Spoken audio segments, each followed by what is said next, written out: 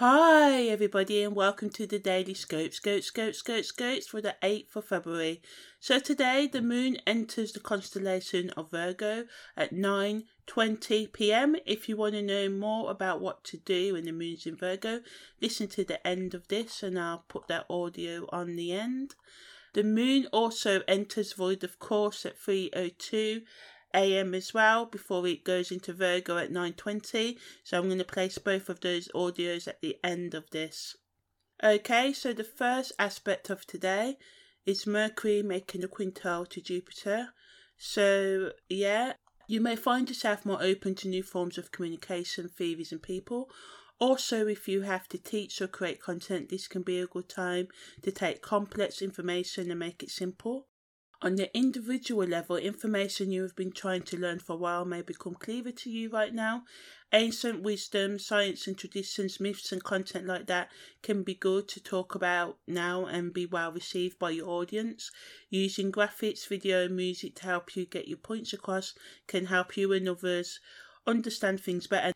Even if you have not been trying to learn concepts before now, you can innately and intuitively know what is meant by typically hard to understand information quickly and thoroughly, so you may decide to read a book or watch a video about quantum physics and be able to just get it, and not only get it but you can explain it 2 hours of audio succinctly and accurately within 2 to 5 minutes of talking to someone or writing your notes about it yourself.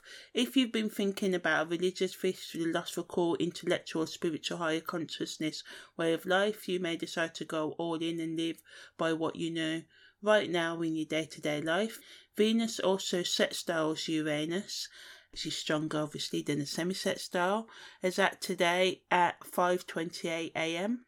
starts to leave at 1:05 a.m. tomorrow, so it still affects us for about a couple of days. So when transiting Venus sextiles Uranus, it's a time that supports growth and transformation, also a creative opportunity for something new to come into your life.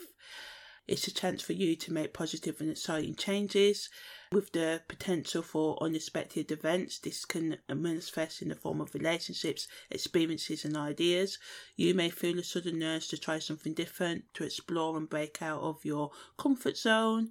Transiting Venus sextile Uranus can be a time of liberation and excitement and can provide you with a chance to build a more meaningful and fulfilling life, going after your best life. Sudden changes in self-destructive thoughts and behaviours for those on a personal development or spiritual path. So, you may just be like, oh, I'm just going to change right now. This could be one habit for some of you. This can be many for some of you. You just like, I had enough of my life. It's not going the way I want. I need to make a change. And some of you can use this energy to make drastic changes.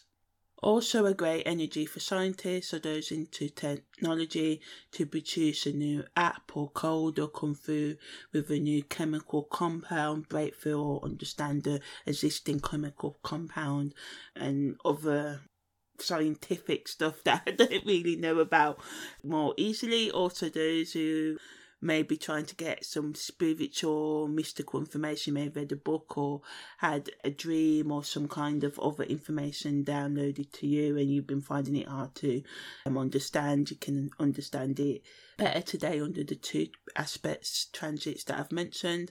There can also be an increase in communication via dating or other apps, random hookups, romances and socialising, being introduced by your friends, co-workers or family to a new exciting person or persons. Excellent transit for artists and other creatives to make masterpieces or walk towards their masterpieces, continue with their master creation, or whether that's a painting, drawing, novel, short story, poem or anything else that's innovative. If you are single and if other transits to your natal chart supports this, you can meet a new creative or romantic life partner unexpectedly. For some of you, obviously not everyone's that's not going to happen for everyone. Just have to talk about all the possibilities. The best use of this energy is to look into any old thought, toxic relationship or self-destructive patterns that you're ready to or start ready to let go of or continue to work to let go of. Content creators can talk about researching new ideas and breaking away from self-destructive habits and routines that can help people achieve their goals. Sharing unique viewpoints and how people can express their truest selves by embracing new perspectives. Questioning their beliefs about love and relationships and see how they can help or block them having healthy connections with themselves and others. When the moon's in Virgo, people may focus more on health issues.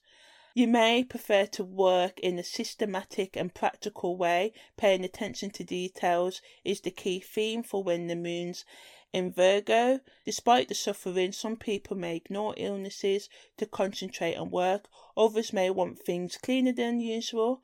The best use of the moon in Virgo is to do a complete well-being check of the mind, body and soul. Take time to research or learn anything that will help you improve your personal hygiene and nutrition, as well as do the things that increase your overall vitality and productivity. You are more able to make economic decisions when buying clothing, household items, and anything to do with like food or health items, stuff like that. The Virgo vibration can make you more aware of the effect of your mind on your body and your body and your mind. Now is a good time if you've been considering moving up in your career or in your education or starting or following through a business plan. It's a good to rework or start those sort of things.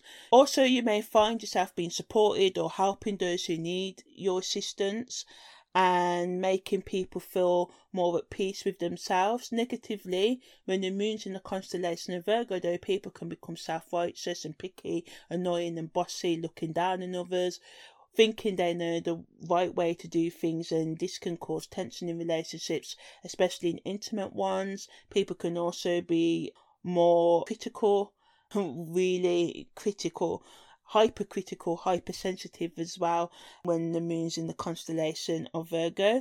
Some of you may also become less organised, and this can cause issues in your life. People can have poorer hygiene, waste sexual energy or physical or intellectual energy as well, because over worrying and being anxious, so that wastes you sort of like, it can waste your physical and intellectual energy.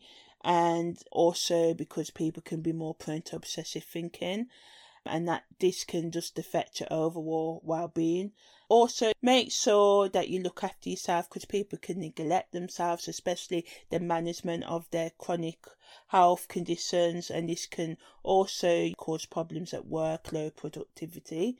For you gardeners out there, the next few days are an excellent period to plant your crops, prepare for an excellent harvest, crop manipulation, trim vines and flowers, and eliminate parasites and weeds. So what is void of course? Void of course moon in astrology is when the moon journeys through its cycle and it makes one last main aspect, i.e. a trine, conjunction, square, sextile, opposition with another planet before changing signs, yet it still makes minor aspects. I call them major, and I do include them in my weekly scopes and daily scopes. But anyway, so it will still make minor aspects such as semi-squares, sextiles, quintiles and sesquiquadrate, but it won't make any what's called, in inverted commas, main aspects. When the moon enters void of course, it can be a time of uncertainty and confusion for many. Because of this, some astrologers suggest it may be best to delay things during the moon void of course period. To be on the safe side, it may be sensible to plan ahead, steer clear of major events or decisions during the time period when moon's void of course. Sometimes moon void of course can just last for an hour. Sometimes it can last for a day. If you can, it's a perfect time to take some time out to reflect and relax if you feel affected by the moon void of course period.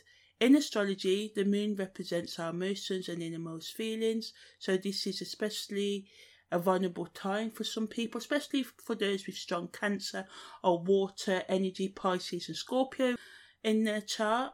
So water signs and those affected will especially benefit for taking time out to reflect and check in with themselves.